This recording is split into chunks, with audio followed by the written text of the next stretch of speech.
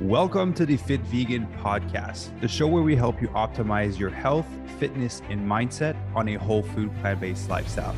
My name is Maxim Sigouin. I am a former triathlete, powerlifter, bodybuilder, and basketball player, and I've been vegan for 9 years. I've also been able to coach over 350 vegans from 20 different countries to completely transform their bodies and their health. I'm excited for you to listen to today's episode. Let's get into the show. All right, guys, I'm very excited today. We'll be talking with Dr. B, the man himself. How are you doing today? Oh, man, I'm doing awesome. How are you doing? Good, good. Well, I'm very grateful that you took the time to jump on the show. We were chatting a little bit before, a little bit of a hectic day, but I'm happy we were able to make it. I mean, I'm more than happy. I'm very happy that we get to do this myself. So, life is hectic on a daily basis for me. This is what happens when you have 3 kids and one of them is a newborn. Yeah. But that's just kind of the way it works, and you just roll with the punches and have fun with it. Yeah. Can't even imagine. I just got a dog recently 2 weeks ago, and that's keeping my hands full and a lot of hair everywhere. Dog is a lot of work, actually. I mean, it's kind of like a junior version of a baby. It's like an introduction to what life is like. Yeah, exactly. It's a training step. Talking to my girlfriend, let's get the dog first and then look at the rest after. One step at a time. No need to rush along on that. Yeah. Good. Well, one thing I wanted to talk about it is your new book, which I have right here. So the Fiber Fuel Cookbook. I was skimming through it, getting some of the recipes, reading the information. I read your first book, actually, Fiber Fueled, which I had in my other home. I had to reorder because I forgot it in Vancouver. So I reordered it. Nice. And so for the people listening, I always like to say this at the start. I'm going to be doing a big giveaway. We're going to be giving away 10 of these books. So once you hear that the podcast goes live, you can head over to Instagram or Facebook. And there's going to be the post there where you can participate in the giveaway, and it'll be available for 1 week. So be sure to enter, go look out at what you need to do in order to win one. And so jumping into the book, like what got you to write this second book? Obviously, you had a lot of success after the first book, and I feel like that's kind of where you popped off and I started hearing from you. And I feel like you brought gut health to what it is, at least in the vegan space. Like that's what brought gut health to my attention, is when you popped off and then brought it to everyone. Well, my goal, to be completely honest with you, my goal is to bring gut health into the mainstream, period. So, and I value, and it excites me that this is happening within the vegan space because it's completely aligned. But to me, this is actually, I actually create a separation between veganism, which to me is an ethical choice, and the message that I'm putting out into the world, which is about plant-based. Not to say like, so, let me just say I'm vegan. And I think that those ethical choices obviously are beautiful and very, very much selfless. Yeah. And from like a place of warmth within your heart. Yeah. But I also am very pragmatic about it. And I know who I was 10 years ago. Yeah. Is a guy in his early 30s who was suffering with health-related issues because of my diet. Yeah. And even despite graduating medical school, being a well-trained doctor, it really wasn't even on my radar that maybe the food I was eating was in fact the cause of my issues. Yeah. Changing my diet completely changed my life. And it was a plant-based diet. And that was motivated by the science. The science has been there. The science has been there for, certainly since the 90s, we have known that a plant-based diet is the optimal diet for human health and longevity. But what we didn't really see was sort of the full spectrum of the picture. So it's kind of like this black box that existed between, okay, well, if you eat this food, this is what you get. But we couldn't fully explain why that was the case. And now, boom, here comes the microbiome science exploding because of new advances in laboratory technology that allow us for the first time to actually look at these invisible microorganisms. We've known they're there, but we didn't really have a way to study them or understand them. And so we start looking into this, and it's like, I'm seeing these scientific papers come out that are blowing my mind. And when was that? When did all that kind of started? Well, the laboratory technology became available in about 2006. Okay. And then, fairly recent. Yeah, very recently. And there's sort of maturation that starts to take place within science, because it's not like this new laboratory technology comes out and instantly people hit the ground running. Like, this is a new Mm, technology. We're figuring out what it means and also how to use it. yeah. And there's a period of learning that takes place even among scientists to like, so how do we use this? But to be honest with you, I would say the game changing moment, both in science and also in my personal life, happened at the same time, Yeah.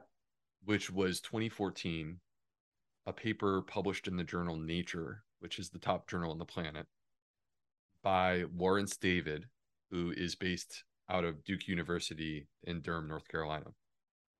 And in this paper, Lawrence was not trying to prove that veganism is the superior diet. He was quite simply asking the question, because at the time we didn't have an answer to this. Mm-hmm. He was asking the question, can you change a person's microbiome by changing their diet? And if you want to answer that question and you sincerely don't know what the answer is, the best way to answer that is to create the most polar opposite, diametrically opposed diets possible. And that would be a completely plant based diet and pitted against a completely animal based diet. Yeah. There's a lot of coming out now. And, and so let's see what happens. And so they did this. Every single participant in the study did 5 days of completely plant based and 5 days of completely animal based. And it was amazing because literally within 24 hours, you start to see that there's a shift taking place in the microbiome. So, like, wow, the food choices that you and I are making today are already starting to adapt our microbiome by tomorrow. Yeah. But also, when people ate a plant-based diet, that you could see how the dietary fiber was fueling a healthier gut microbiome and building it up, strengthening it. And then those microbes would turn around and they would actually break down the fiber and transform it into short chain fatty acids, which have healing effects throughout the body. So you see this Yeah. in like just 5 days of going plant based, boom, like this is happening. And on the flip side, you see on an animal based diet, like anyone can read this paper, just literally Google Nature David 2014, it will pop up. Um, the authors are talking about how on 5 days on an animal based diet, they're seeing bacteria that are emerging and becoming more represented that have been associated with colon cancer and with inflammatory bowel disease, Mm-hmm. stuff that we don't want.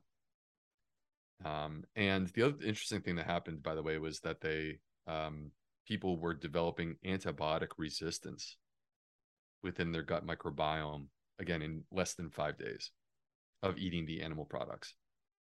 So when I see this, I was drifting towards a plant-based diet, but when I saw this, I was like, wow, like this couldn't be more convincing from a scientific perspective. Yeah. Sealed the deal. Yeah, that sealed the deal. And it really started this journey for me that, that was 2014. And in 2016, I started my Instagram. And in 2018, I got my book deal. In 2020, my first book came out. And Fiber Fueled was a New York Times bestseller, but also it sold 200,000 copies. Mm-hmm. Friends were telling their friends to read this book. And I, to be completely frank with you, was exhausted Yeah. because I was doing all this stuff while working full time as a medical doctor and taking call every third night. Writing books at 5 a.m. I have a family, I got kids, Yeah. posting to Instagram. So I wasn't sure if I wanted to do another book. And my publisher really wanted me to. And so what I agreed to was a cookbook, thinking this will be easy. Mm-hmm. I'll just, I'll have Alex Caspero from on social media. She's Delish Knowledge. She's my recipe developer. She's brilliant. Yeah. Let me have her put together 100 recipes. We'll find someone to do some photos, and I'll like write 3 paragraphs and call it a day. That's a thick paragraph. Yeah, those were some extended remix paragraphs I did. So, for the listeners who are at home, what ended up happening is that as I was gearing up to write the book, or put together this cookbook, so many people were reaching out to me and saying to me, Dr. B, like, I want to eat the way that you're describing. Mm-hmm. I want to do this, but I suffer with food intolerances. And they stopped me. I can't do it because I don't feel well when I eat the way that Yeah. you're describing. Yeah. And I'm a big believer in keeping it real and being very honest about things. And I knew this is a problem. If we want people to eat this way, whether it is for the health benefits or environmental benefits or for the animals, no matter what the motivation is, I'm not going to sit here and ask them to like make themselves miserable on behalf of these things. Yeah. They need to enjoy their food and be happy. And I felt like this book was an opportunity for me to create a resource that's missing, not just in terms of books, but actually more importantly, this is a resource that's missing from your doctor's office. Mm-hmm. Yeah. Because um, you go to your doctor and you say, I'm having food intolerances, and they don't know what to do. And some of them will order up tests that are extremely expensive. You have to pay out of pocket, and they're actually not, the tests are not valid. They've never been proven to work. Yeah. And so um, I feel for the layperson, the person who's suffering, because they just want to feel better. And they're not getting what they need from our healthcare system. So I felt like, you know what, cool. Like, we're doing a recipe book. Recipes are exactly what I need in order to help people fix these types of issues. Yeah. Let's do that. And it became this weird hybrid book because I committed to writing the Fiber Fields Cookbook, and we still called it the Fiber Fields Cookbook, but like there certainly was a debate on what are we going to call this, because this is more than a cookbook. This is a protocol. Yeah. Yeah. So As I was reading through it, I was like, yeah, there's a few recipes, but there's a lot of great information throughout it. I can see how there would be like a confusion as to how to name it. yeah, and I mean, this is where, from my perspective, it's like, look, no matter who you are, let's sort of consider a couple of the different types of people out there. If you're the type of person who has food intolerances, guess what? Like, from my perspective, this is the gold standard book for you. Completely evidence based, over 400 references to back up everything that I'm saying. Um, Designed to not only identify what problems you have, but also designed to help you overcome those issues and heal. And get back to make it so that these foods that you don't think that you can eat, make it so that not only can you eat them, but you can eat them and enjoy them and not live in fear of your food anymore. That's where I want to get people to.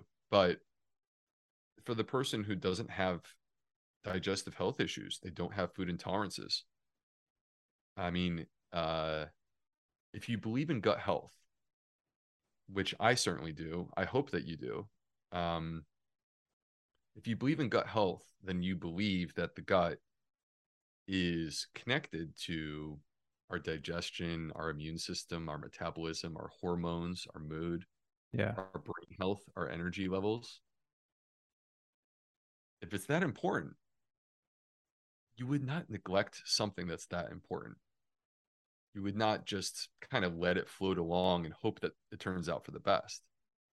It's that important. You should have a plan of, not to be like neurotic about it, but just like having an approach to your life that's designed to support and nurture this part of your body that's so connected to your health, that like ultimately has a massive say on, are you healthy today? Mm-hmm. Are you going to be healthy tomorrow? Are you going to be healthy 30, 40, 50 years from now, so that you can enjoy time with your, you know, kids, grandkids, etc. And I just think that at the end of the day, this is way too important to just be assuming it's going to be okay, that we should all have an approach to our life that's simple, sensible, but also that supports these microbes. And that to me is what this book is about. Oh, that's beautiful. I definitely like I know so we coach people, we coach vegans from all around the world. We've had over 500 members. And when your book came out, it became really popular amongst our members. I was just seeing photos of it in our group chat the whole way through. So I know this is going to be a popular one as well. Really happy that you took the time to write the book because yeah, there is a like that and sleep, like the things that tend to be free and simple are the things that we tend to neglect. And I have so many questions about the gut. But one that I'm curious is I know that every time someone writes a book, they speak to have a lot of authors that are friends. There's a lot of research that goes into it. And so as you learn more, the more you realize that you don't know everything, right? The more you learn, the less you know. Is Right. there anything new that you learned while writing this book? Tons, tons. But I'm constantly learning. There's things that I learned today. Um, I think that I approach these issues with humility, mhm, acknowledging and accepting that I don't know it all. And I think the other thing that I would really want to get across to everyone is that I don't actually believe that there's one size fits all. So, for example, to an outsider, they may say, "Hey, you guys are both vegan. You have the same diet." No, we don't. yeah, no. Right? Like, I'm quite sure there are foods that I absolutely love that may not be your favorite, and that's okay, and vice versa. And there's also different ways in which our biology interacts with our food and how it makes us feel, beyond just sort of taste preferences. Yeah. And so I am a big believer in our bio individuality. This is not to say that the healthiest diet for anyone on the planet is a carnivore diet. I don't believe that to be true. Literally, I think that that would completely defy the laws of biology. Yeah. But what I am saying is that there's different versions of a healthful diet, and ultimately we all have to find our own. And so part of having that humility is accepting that I'm not going to write some book and tell you this is the exact way that you need to eat and this is the only way to be healthy. That's nonsense. Hmm. There's many ways to be healthy. We have to find what works for you. Yeah, absolutely. And you shared earlier in the previous study, I think with David, you mentioned they did 5 days of basically carnival, 5 days of plant-based, and you could see a shift within the first 24 hours. How long does it take to do a complete shift in your gut microbiome if you start changing the way that you eat? Would that be dependent on the previous condition of how the person's been eating for years, or regardless of the condition, it can be shifted within a time frame? We all are on our own journey. We all are distinct and different in terms of where we are today. Mm-hmm. If you take literally identical twins, which, basically they have the exact same genetic code, they have the same parents, they, in the vast majority of cases, are raised in the exact same home, eating the exact same meals. They still only share about 30 to 35% of the same microbes. Okay. They're more different than they are the same. So I think that the point from my perspective is I've seen many studies, Maxime, where they look at making a big shift in the microbiome. And I consistently see that in 4 weeks, you can make a big shift in the microbiome. It's not a 24-hour thing. Yeah. 24 hours is a change. But if you're talking about a shift, something that's radical and transformative, I keep seeing 4 weeks showing up in the medical literature. But the other thing to bear in mind is, again, it comes back to the starting point. If you're a person who has ulcerative colitis or Crohn's disease, Mm-hmm. your starting point is more challenging than someone who is completely healthy with no digestive related issues. And so that, people with Crohn's disease and ulcerative colitis, they say, well, am I going to heal in 4 weeks? To me, that would be an unrealistic expectation. Yeah. And it could take months for sure. Yeah. Because there's an experience I want to share with you. I was meat eater, kind of like you before, and then went vegan about 9 years ago. Was a bodybuilder, power lifter, like 12 eggs for breakfast, chicken breast every 2 hours with rice and broccoli. Wow. Um, and it's like the typical like bro meal. And as I transitioned to eating vegan and then whole food plant based, And I started changing different things like the quality of my water, the skincare products I was using, all the things that are going to like your cleaning products into your house. I feel like my body became more sensitive than when I was exposed to something that was more processed in terms of food or a drink or something. It would Oh, drastically, it would hit me so hard. yep. And so that would all have to do with the gut microbiome shifting. And basically, it's cleaner, but it feels more sensitive to those types of food.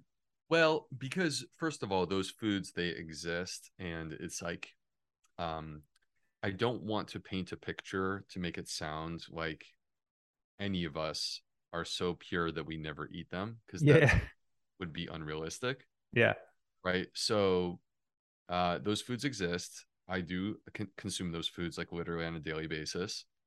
And the problem, I think that the reality is that your microbiome becomes adapted to whatever it is that you're eating. Mm-hmm. And when you deviate from that, if you deviate from that, you are doing something that your gut microbiome has not yet been adapted to. It can become a gap, it can become adapted to it, Yeah. but it's not yet adapted to it. So many people, when they like go, January 1st and they go hardcore vegan, like raw vegan, you Yeah. know, they weren't even close to eating that way. And then they feel like, oh my gosh, I'm miserable. I don't feel well. This is not the diet for me. It's like, well, are you surprised? It's a Right? hard shift. That's a hard shift. That's a huge, massive shift all at once. Um, so when we shift towards a more healthful diet, we're establishing a new baseline. And it's a baseline where you actually feel more energized, more empowered, right? Your body is in more alignment. And then when you throw the junk into the engine, you really notice the effect on the way that the car runs, Yeah. right? So I feel that way too. One of the things that happened to me, this is a story I've only told this a couple times. I uh, I quit eating meat, and I was in Savannah, Georgia. This was like 2014 or 15, somewhere in there. Okay. So I had not had a steak in a very long time. Yeah. And that used to be like my, sort of, if I'm going out for a treat, I'm going to go out and get a steak. Yeah. Right. So I had a really horrible week at work. I was, I'm not exaggerating when I say this, waking up at 4 in the morning so that I could be in the hospital by 5. Mm-hmm. And I was leaving the hospital typically at 10:30 or 11 o'clock at night. That was the whole week. There were actually times where I was running from patient to patient just to try to cut down on the time so that I could try to get home. Yeah. Um, the week ended, and I was like in one of those modes where I'm like, dude, screw it. Yeah. I deserve to eat something that I really love. So I went out by myself to a steakhouse, and I sat at the bar, and they brought out this meal that used to be my favorite, and it smelled different. Yeah. And I took 2 bites, and I was kind of grossed out by it. And it wasn't, this was like just organically how I felt. This was not an ethical issue for me. This was something has changed. Yeah. This doesn't smell or taste the way that I remember it. In fact, it's just not in alignment with, like, it doesn't make me feel good. And I actually just like grabbed the bill and I left. I paid, obviously, but I paid and I got out of there as quickly as possible before they would ask me any questions. Yeah. Uh, so I think that our shifts in our microbiome can be like very powerful in terms of our taste buds and things like that, how we feel. Yeah. Would you say, and I've always been curious of that, we talk about the food that you consume would make a shift in your gut microbiome, but I think I saw a few episodes of you talking about like water and products that you use. So the water you drink, if you drink out of like a Berkey versus if you drink out of the tap, like alkaline water versus water, it's a bit more acidic coming from the tap. If you use skincare cleaning products that tend to have more chemicals or toxins in them, would that affect the gut microbiome also? Everything in your environment affects your gut microbiome. Everything. Um, what you just mentioned. So like these are other things that we could ingest. Mm-hmm. You think about like artificial sweeteners, and people assumed that artificial sweeteners must be good for us because they don't have any calories and they're not absorbed. Yeah. Right. So if they're not absorbed, that means they're coming into contact with your gut microbes. What are they doing to them? Yeah. Um, but this goes far beyond what you eat, and this goes far beyond skincare products or anything of that variety. This is also the home in which you live, the amount of time you spend outdoors, who else you share the home with. There's research that shows that we share the same microbes together, and it's not just a dietary thing. Even when you control for diet, we share microbes with the people that we cohabitate with. Hmm. Whether or not you have a pet. So, like for you, good choice. You have a pet. Yeah. Good for the microbiome. Um, and one of the most powerful things is how you feel. If you are in a state of fear, the fear, in other words, like anxiety, or trauma, or anything that's sort of activating your sympathetic nervous system, when you're in that mode, your body's in fight or flight mode, and it will release certain hormones that are designed to support you in the setting of a sort of like momentary crisis, Yeah. fight or flight. But actually, those things that are released, they set off a cascade of uh, physiologic responses throughout your body that ultimately downstream lead to negatively affecting your gut microbiome. And this is the reason why, like, if you want proof of the principle, if you want to like prove to yourself that what I'm saying is in fact true, and this is not just some woo-woo stuff. If you go to speak publicly and you're scared of speaking publicly, what happens? Your stomach acts up, Yeah. and that could be like butterflies that turn into small cramps, that turn into big cramps and big pain, or diarrhea, or for some people, constipation. That is the momentary activation of this system. But what happens if this system is being activated 24 hours, 7 days a week because of some stress in your life, or because of trauma or something like that? This is how you get people who they could do everything right. They could eat all the right food. They could eat plant-based exactly the way that I described in my books. They Hmm. could exercise. They could sleep. They could spend time outdoors, and yet they're still not better. And my experience in this sort of situation is, to be honest with you, these are my most proud moments as a doctor, because it's easy to tell people that they need more fiber. That's like, so I didn't need to go to medical school to be able to tell people that. Yeah. But to help people connect that something in your life, maybe it's your job, maybe it's a relationship, maybe it's trauma, something in your life is actually impacting your gut and you didn't think that they were connected, Yeah. and showing them that the way to heal is actually to address that issue that has nothing to do with your gut, and then seeing their gut health improve as a result of that, that to me is like, that's true healing. That's a miracle. Yeah. Well, I'm happy you said that because I have seen that a lot with members and with myself, with a lot of people that are around me. It's you do everything right, right? You're technically doing everything right on paper, but there is that underlying thing that is causing constant stress into your life that you don't want to deal with. So you decide to control all those other things in the hope that you don't have to confront this thing. But ultimately, it has to be addressed, and that's what's going to make like a major difference. It's way easier to sort of push these things to the side. If it's uncomfortable, Mm-hmm. why would you go there? And I think that's a very human feeling. Um, that's not being a coward. That's actually just being a normal human being. But I think that understanding and connecting the dots, that aspect of your life is in fact the part that needs to be healed the most, Yeah. the critical piece, because then you can turn your attention to it and actually create a plan to take it on. And you're not alone. That's the other thing I would say, is that you're not alone. Like, people love you. There are people who love you. There are people who support you. They want you to be well. They want you to be happy. And part of healing from these things that you may feel like, hey, this is my problem, I have to deal with it. If you're my friend and I care about you, I want to help you if I can, right? Because Mhm. I want you to be happy. I care about you. And I would hope that when I need that support, you would turn back and give me the same. Yeah. Yeah. That's beautiful. We all need friends like that. That's Yeah. what makes a difference. Well, and we may Um, only have so many of those people, right? It may be our family, and it may be like 3, 4, 5 people who are true yeah. friends like that. But the point is that those people do exist for all of us. Yeah.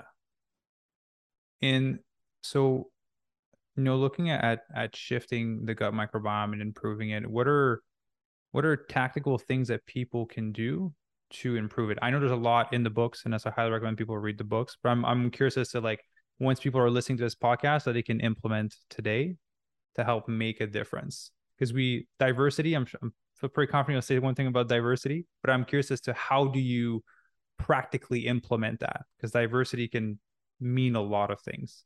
Sure. All right. Let's talk about diversity.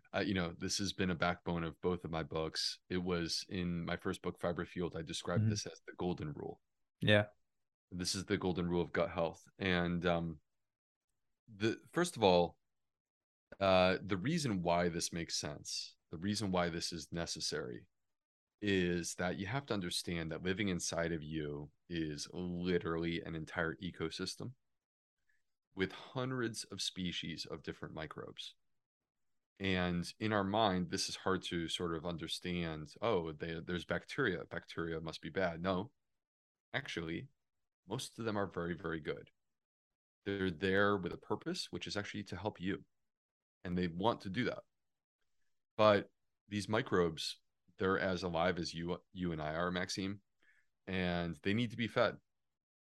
Any living creature on this planet, it needs a source of energy. Mm-hmm. The energy source for these microbes is, in fact, our personal diet. Whatever it is that you put into your mouth and swallow will come into contact with this community, with this ecosystem. The reason why diversity comes in is that they're picky eaters. They don't all like the same food. And every single plant, because the money is in the plants. Plants have the fiber, the resistant starches, and the polyphenols, which are the antioxidant compounds that give plants their colors. Yeah. Plants have all of these different things that we describe as prebiotic, meaning food for the microbiome. So their energy source is the fiber, the resistant starches, and the polyphenols. But they don't all like the same type of thing. And fiber is not just fiber. The fiber in kale is different than the fiber in a bean. So the way that we make sure that all of these different microbes get fed is by eating a wide variety of plants, many different types. And this is more than just my theory on gut health. This is actually scientifically validated, which is why you will hear many other people, some of them in the plant-based community, like Dr. Alan Desmond, some of them outside of the plant-based community, but kind of close, like they're very pro-plants, people like Tim Spector or Megan Rossi in the UK. We all are saying the same thing. You need more variety of plants. And that's because the American Gut Project, where more than 11,000 people, they analyzed their microbiome and their diet and lifestyle patterns. And they asked the question, what is it that these people are doing who have the healthiest guts? And the answer to the question was they're eating at least 30 different plants per week. Yeah. That was the single most powerful factor. When I first heard about this, I was quite shocked because people who ate more varieties of plants had healthier guts than those who were vegan. And that's because it's not a question of whether you do or do not consume animal products. The animal products are not helping your microbiome. This was not diversity of animal products. Yeah. But the issue is that it's very easy to be vegan and just simply exclude animal products, but then eat the same foods constantly. Yeah. And so all of us, I feel like part of my mission is it frankly does not matter what your dietary background is. Whether you're vegan or you are not vegan, you should be doing this. Eating more varieties of plants. Now, the question from you was, okay, so practically, like, how do we do that? Yeah, because some people are like, oh, per day, I need to eat a bunch of different ones per day. Or some people are like, I'll just buy a bunch of Brussels sprouts and I'll eat Brussels sprouts for lunch all week. Right? Yeah. So I think that, first of all, putting this magical number of 30 into context is the first step. People need to understand that, like, it doesn't mean that people who ate 29 plants per week had unhealthy guts. All right. This is just a scientific statistical technique that they used where they had to draw a line in the sand somewhere. Yeah. 30 is better than 29. 31 is better than 30. It's a continuous number. The point is you want more varieties And you also want stronger representation in terms of like your total intake. So don't just like eat 30 little servings of plants and then eat a bunch of junk food and think you have a healthy diet. That would not be true. The point is that you want the plants to be dominating your plate. And you want to make a variety a point of emphasis. And keeping track of it is something that you can do if you want to. And it can be done in a way that, like, honestly, you can play a game and make it fun.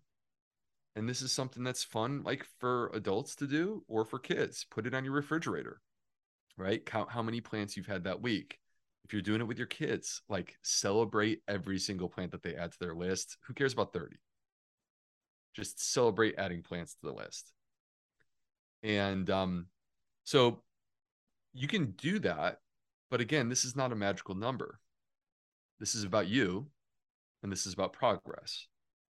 And to me, the way that progress is accomplished is not by scrambling in the last like day or two to add a couple more plants so that you can get to some number. It's instead about consistency. If at every single meal you perhaps hear my voice saying to you, diversity of plants. 2 more in there. Diversity of plants. Yeah. Diversity of plants. Like if at every single meal it's on your mind, okay, I'm in the supermarket, diversity of plants. I'm in the kitchen, diversity of plants. I'm putting stuff onto my plate, diversity of plants. You're going to do it. Mm-hmm. And the beautiful thing about this is that I'm completely convinced that you can stop worrying about counting calories, stop worrying about counting grams of fiber. And if you just quite simply say, am I eating more plants? And the answer is yes, and you're increasing that number, then you're doing amazing. And you also are putting yourself exactly where I want you to be, which is that the plants and the variety are dominating your plate. And when that happens, you are fueling a healthy gut microbiome and you will reap the rewards of that. Yeah. In terms of performance, how would that come into play? Because I saw some sections about performance in the book, and I know you also work out, you're fit also. How would that affect performance to have a healthier gut microbiome? Because when people, for example, say they go vegan, reduced inflammation, I recover a lot faster. Would that have to do with the gut microbiome, or would that just be a completely separate thing from eating plant-based that it reduces inflammation? There are two major factors that I believe are reducing inflammation and simultaneously helping people to recover more quickly after an exercise, after working out. Mm-hmm. One is the polyphenols. Okay. So the colors in the plants are the result of these polyphenol or antioxidant compounds. Antioxidants neutralize inflammation in your body. It turns out that the vast majority, like basically 95 to 97% of polyphenols are inactive until they come into contact with your gut microbiome. So when Okay. you hear people talk about something like resveratrol, resveratrol is found in red wine. This is the reason why a lot of people like to celebrate red wine. It is a justification for red wine. Red wine. Yeah, exactly. And you will hear people like David Sinclair, who talks about longevity. Yeah. He promotes resveratrol as like sort of a backbone of the approach that he encourages. Well, like resveratrol would be effectively worthless if you did not have a gut microbiome. It's because of your gut microbiome that you get the health benefits from that. The second thing that helps us to recover quickly when it comes to a fitness perspective are short chain fatty acids. And for those who haven't heard about this, short chain fatty acids there's three main ones: butyrate, acetate, and propionate. And these three short chain fatty acids, they are the direct result of consuming fiber. I mentioned them earlier when we were talking about the 5 days on a plant-based diet in the Yeah. Nature 2014 paper. These short chain fatty acids, they have healing effects throughout the entire body. But the point is they are quite simply the most anti-inflammatory thing, the most anti-inflammatory molecules that I have come across in my 20 years of study in medicine. And um, we get them from consuming fiber. And 95% of Americans are not even getting the minimal recommended amount of fiber. If you start eating a wider variety of plants, I can assure you, unless you are actively trying to prove me wrong, like counting grams of fiber and intentionally eating small doses of plants, if you're a normal person and you start counting plants, you're going to consume more fiber. What's the requirement? Where are people at right now? Like Okay. the average? So the recommended amount is 14 grams of fiber per 1,000 kilocalories per day. Okay. So if we take, obviously men are bigger than women. So if you take a woman, the typical recommended amount for average woman in the United States is 25 grams of fiber per day. And the average woman is getting about 15 and a half. Okay. Okay. So like way low. I mean, we're talking, again, 25 is not optimal. 25 is the minimum. And the average woman is getting 15 and a half. For men, the average guy is getting about 18 grams of fiber per day. It makes us sound great. We're doing horribly. We're actually doing much worse than the women are. Yeah. The recommended amount for men, because we tend to consume more calories because we're bigger, is typically about 38 grams of fiber per day. And so Okay. we're consuming 18 when we should be getting 38. And I think one of the key takeaways here is like, don't take 20 grams of a fiber supplement and think that somehow you have accomplished to accomplish here. Yeah. Um, because the value of plants is more than just fiber. The value of plants includes all of the stuff, including the polyphenols. And so when we get, it's just so perfectly packaged by nature. When you consume these foods that contain everything all put together in a package, the fiber, the resistant starches, the polyphenols, the vitamins, the minerals, the phytochemicals, your body receives that nourishment, Mm-hmm. and it gives you exactly what you need to be a healthy human and reduce inflammation. Yeah, absolutely. I like it. The package in which it comes in is important because definitely have seen people rely on the fiber powder or like the vegan protein bars that have like 15 grams of fiber in them. And definitely you're missing out on all the vitamins and nutrients and the amazingness that comes with the fiber itself in the food. The evidence, Maxime, is that when people consume more fiber in their diet, they lower their risk of having a heart attack, dying of heart disease, being Yeah. diagnosed with 3 types of cancer, dying from cancer, having a stroke, being diagnosed with diabetes, being diagnosed with Alzheimer's, being diagnosed with chronic kidney disease, or having bad outcomes from COVID-19. But that's dietary fiber. That's not the same as taking a fiber supplement, and you won't find data from fiber supplements that are showing anything close to that. Yeah, absolutely. And that's exactly why I do what I do to help people not be in the position of having cancer because of personal history. So I appreciate you sharing that. It does make a massive difference. And when we talk about including diversity in the gut, we hear often of people saying like, I'm getting some gut distortion because the fiber intake was increased too rapidly. How can we best guide those people because they're like, oh, okay, great, I'm eating maybe as a man, I'm eating 18 grams per day. I want to start including variety. I'm gonna trying to aim for the 30 or just to focus on diversity, and then go up to like the 40 or 45. Some of them may experience some discomfort, so what would be recommendations to either alleviate or to kind of better understand the process? Yeah, you're perfectly describing the motivation behind writing my new book, The Fiber Fueled Cookbook. This was the type of conversation or reason that I had to try to address this specific issue. Yeah. The first sort of thing to understand when it comes to this is that your gut is like a muscle. It can be trained, much like a muscle that, if you haven't been working out and you go to the gym, you know that you can make that muscle stronger, but there's a process. Yeah. And if you push it too hard, too fast, you put yourself at risk of hurting yourself.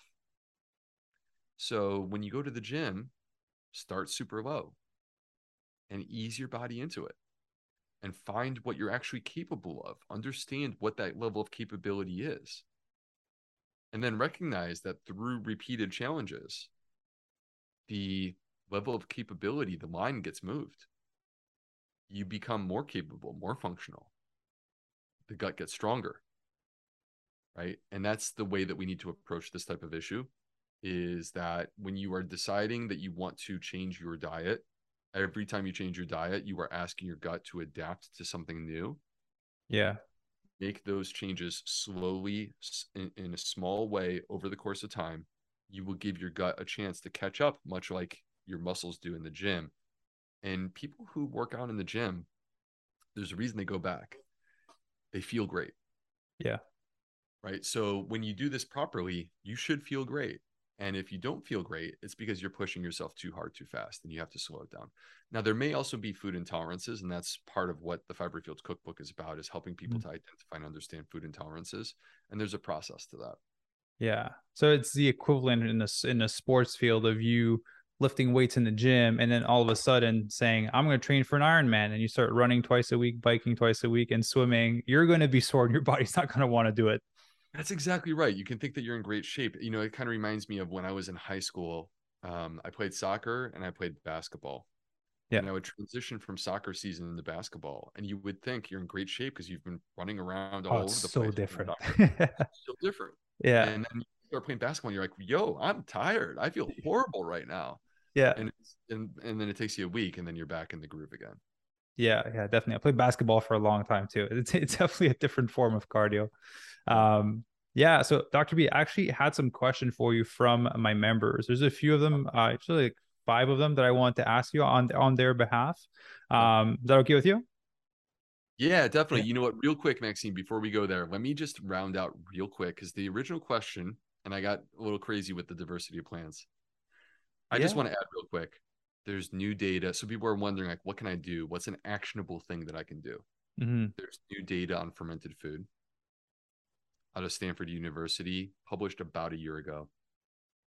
We should all be adding fermented food to our routine. It's Okay. good for the microbiome. Now, there's many versions of fermented foods. The advantage of something like sauerkraut doesn't have to be sauerkraut, but the advantage of something like sauerkraut is that it includes the probiotic bacteria, it includes the fiber, the polyphenols, and all the other good stuff that come from fermenting the food.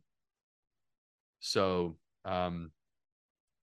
if the golden rule is diversity of plants, then the silver rule, or like right there with it, is to make sure that you add fermented food to your diet.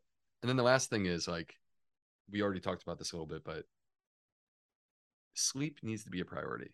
I mean, if Mm-hmm. you're staying up to midnight and you're drinking alcohol late at night and you have gut health issues, you shouldn't be surprised. Early bedtime, chill out on the electronics late at night. Try not to drink alcohol in the evening, aside from maybe the once in a while type of thing. And give yourself that solid at least 7, but ideally 8 hours of sleep a night. And it's amazing how much of a difference that can make for people. Yeah. Well, I'm curious you talking about sleep. I just want to go off of that because I'm reading Matthew Walker's Why We Sleep right Yeah, now. yeah. Almost done the book. I'm curious as to what is your nighttime routine, being the gut expert and wanting to optimize it. I'm curious as to what you do to help optimize your sleep so that the gut health stays healthy. Okay. Not super complicated. I think the rules It's are pretty not, or it simple. is. No, it's not. Okay, It's not. okay. It's just I just think that it's at least for me, speaking for myself, Mm, it's about having the discipline yeah. to not infringe on these rules. And I think part of the challenge, this is just speaking openly for myself. When you work really hard, right? Like I'll have meetings routinely. I had a thing at 8 o'clock at night on Monday night. I had a thing last night at 8 o'clock. Tonight I got something at 7:15 and at 8:30. Right. So you do this kind of stuff, and then you get done and you're like, yo, like I deserve something. So let me have a big snack or eat candy or drink alcohol.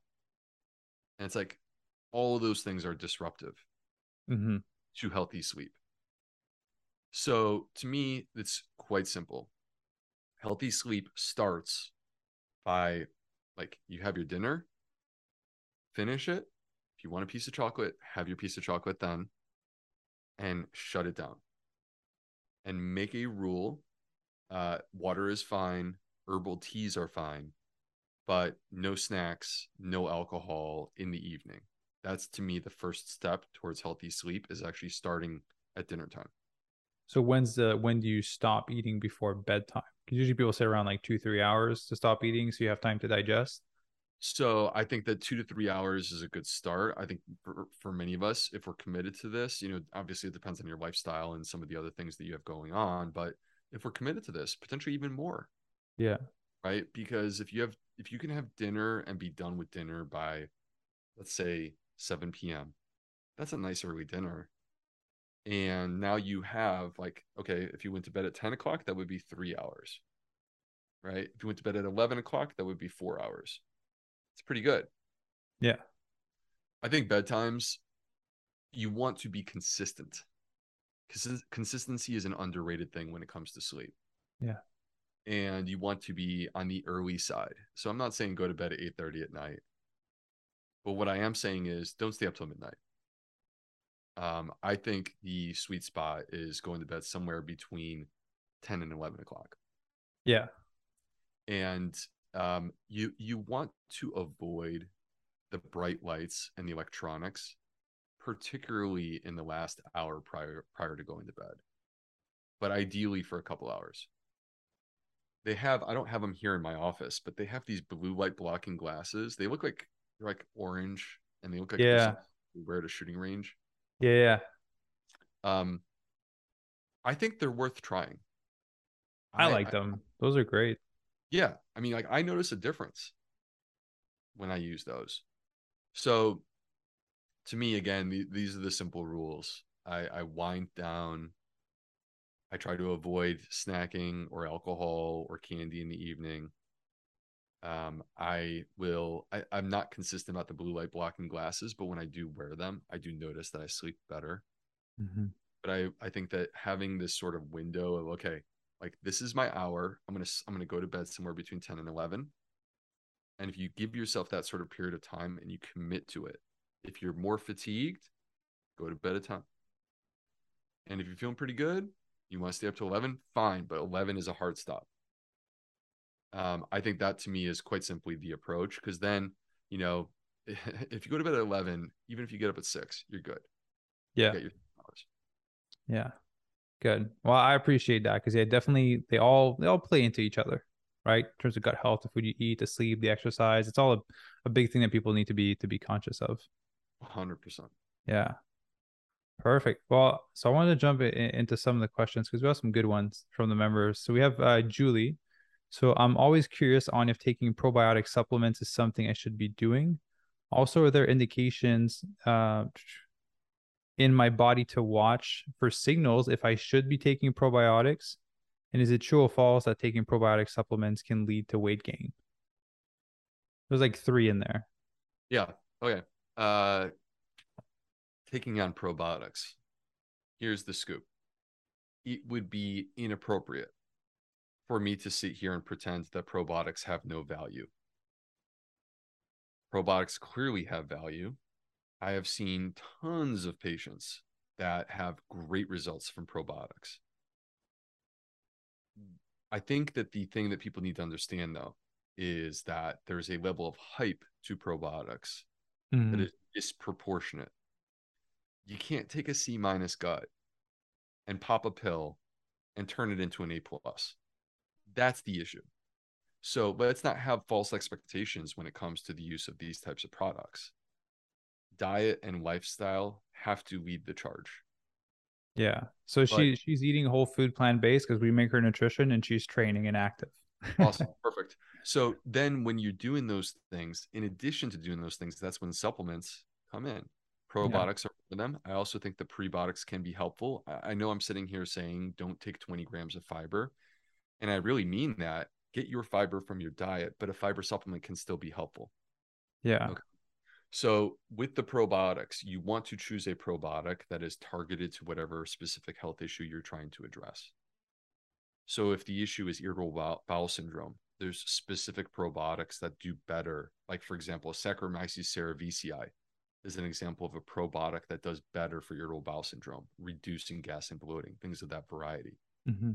You want to start by being targeted, but you also want to be a smart consumer, because the thing is, Maxime, that again, with probiotics, much like food, there is no one size fits all.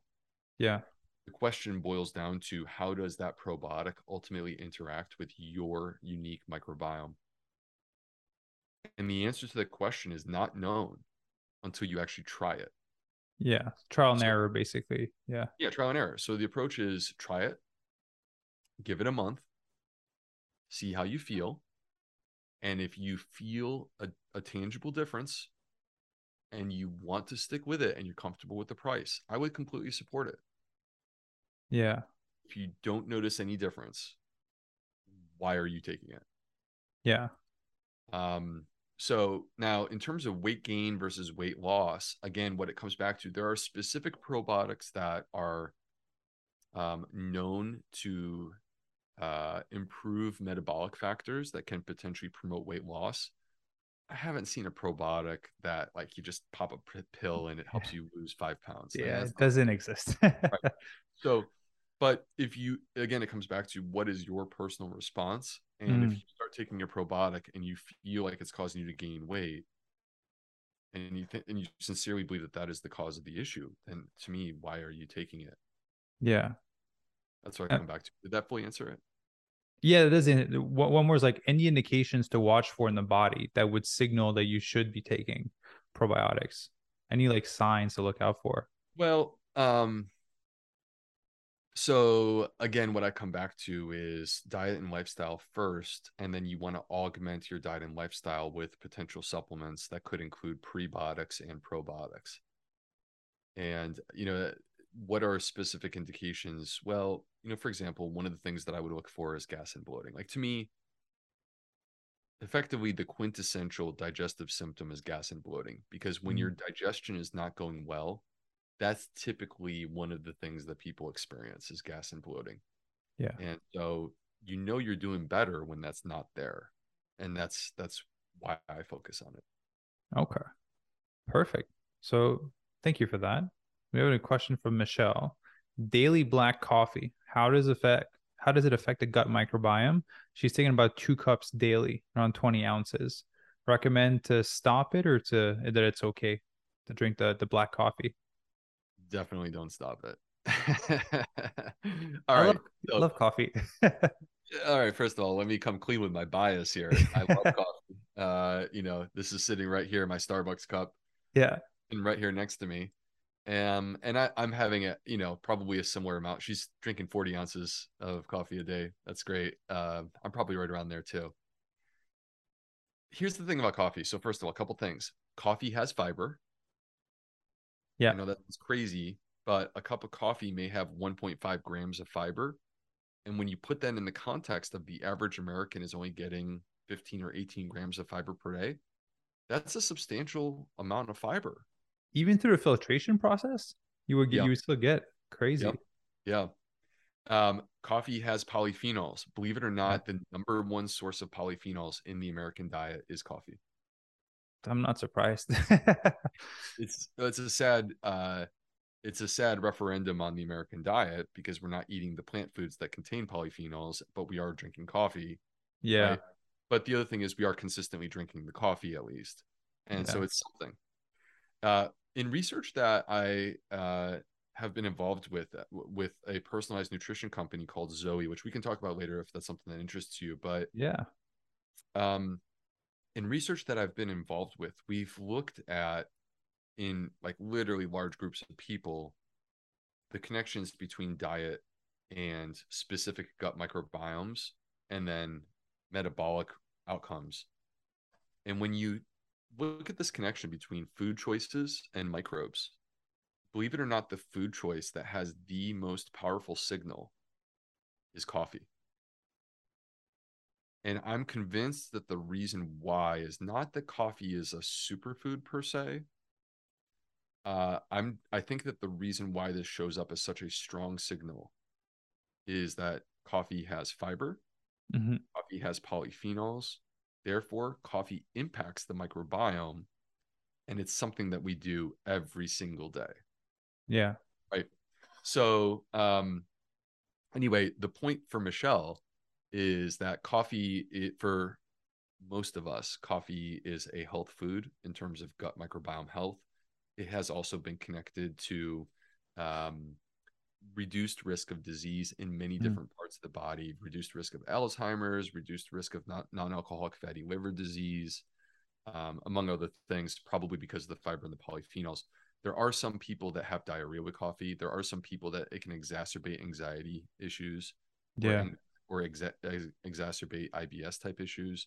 And for those people, they should not feel bad if they're not drinking coffee. That's okay.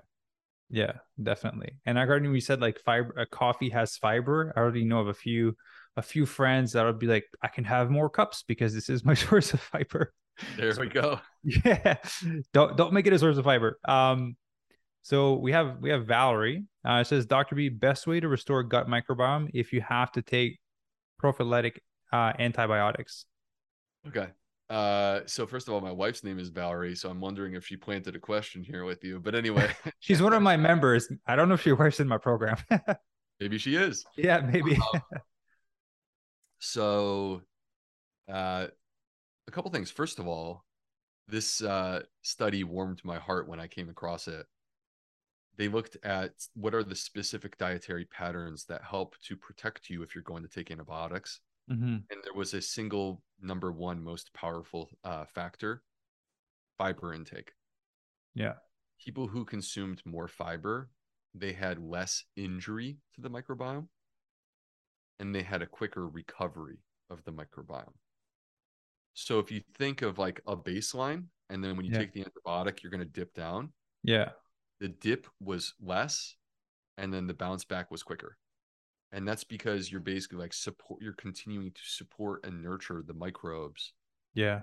take the antibiotic. So if there's one tip, it's that.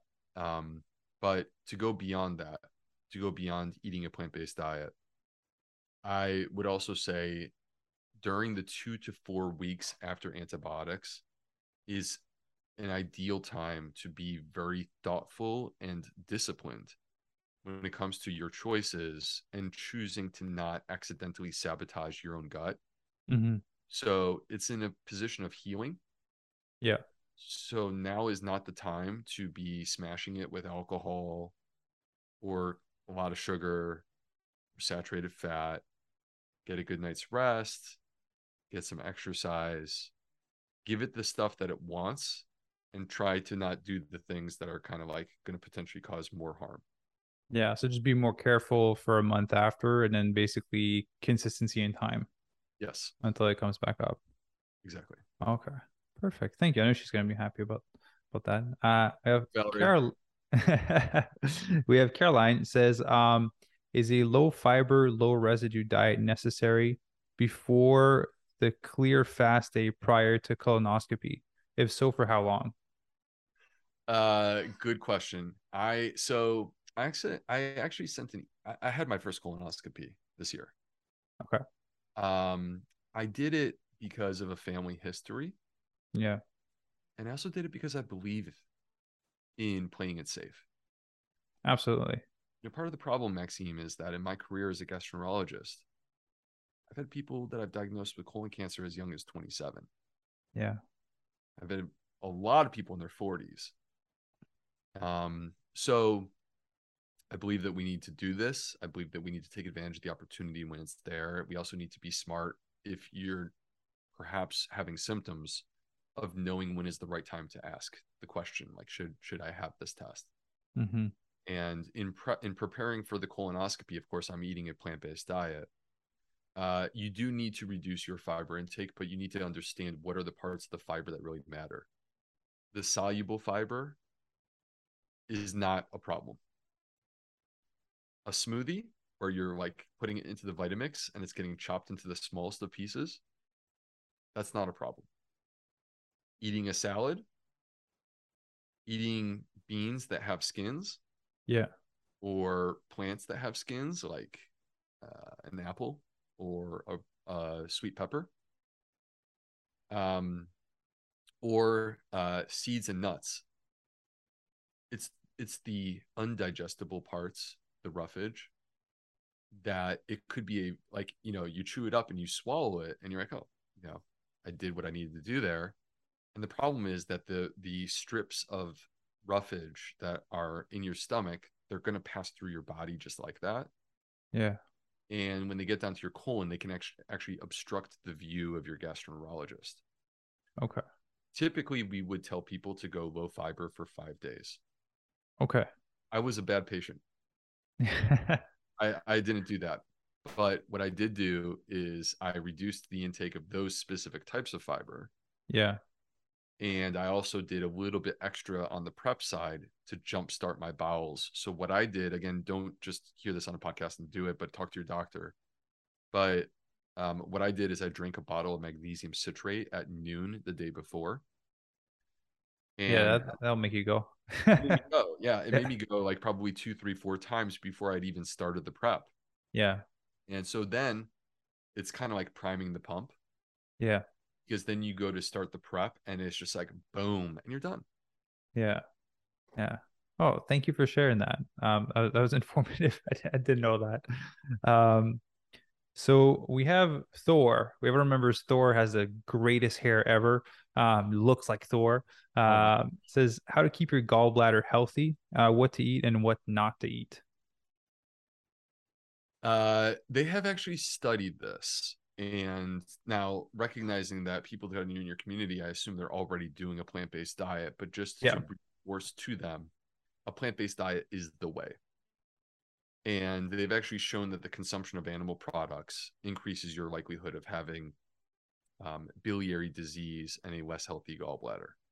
So I wouldn't say that you need to necessarily go low fat on a plant-based diet. I don't think that that's a necessary step. There are healthy forms of fat that exist in the plant-based world. Yeah. Well, people don't even realize how much fiber there is in an avocado. There's a ton. Yeah. So, I think that the point from my perspective is just eating a balanced plant-based diet. Okay. Right. Well, thank you. I appreciate you for taking the time to answer those questions. Dr. B, again, just massive thank you for taking the time to jump on the show and provide some value and talk about your new book. So hopefully people can go and grab it. I'll put all the links down below in the show notes for everyone to go and order it, but also participate in the giveaway because you have a chance to win one for free. And if you only one, then definitely go and buy one. Dr. B, any last words of wisdom that you would like to share with the audience? I think the last thing I would say is that no one is perfect, including myself. And I think that when we approach these issues, like you can have a very clear vision of where you're trying to get to, Mm-hmm. and recognize that you're doing great if you're just making progress.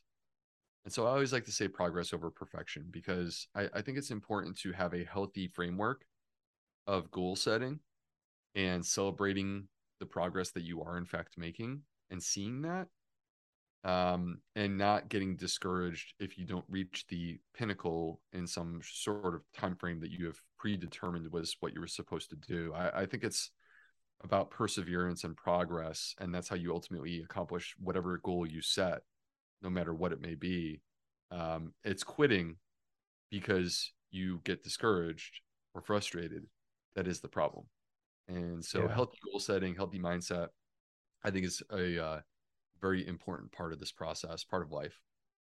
Absolutely. There's such a deep psychological process to people improving and wanting to change because we think that once we take it on, I'm going to do it perfectly the whole way through. There's going to be no bumps in the roads. And then as soon as there is, then chaos, takes over. And then it's like, well, I couldn't do this for my gut. So let me just go eat a full bag of chips because I couldn't do it right the first time. So definitely I love progress over perfection because what is perfection? That's the one thing, right? It's what we say that it is. Because to you, to go on a journey for optimal gut health is progress over perfection. That is perfection for you. And for someone that would be coming in for the first time, it would be like, no, I need to eat exactly 30 new plants, like a variety of 30 plants every single week. I can't have junk food. I can't deviate from that. So I think with there's a wisdom to it as you progress along. Yeah. Yeah. So yeah. Beautiful. Well, Dr. B, thank you very much for jumping on the show. For everyone listening, be sure to check him out. You probably already follow him, but all social media links will be down there. The link for the book also, and the link for the giveaway for the book. And we'll see you guys in the next episode. And Dr. B, again, thank you very much for joining on.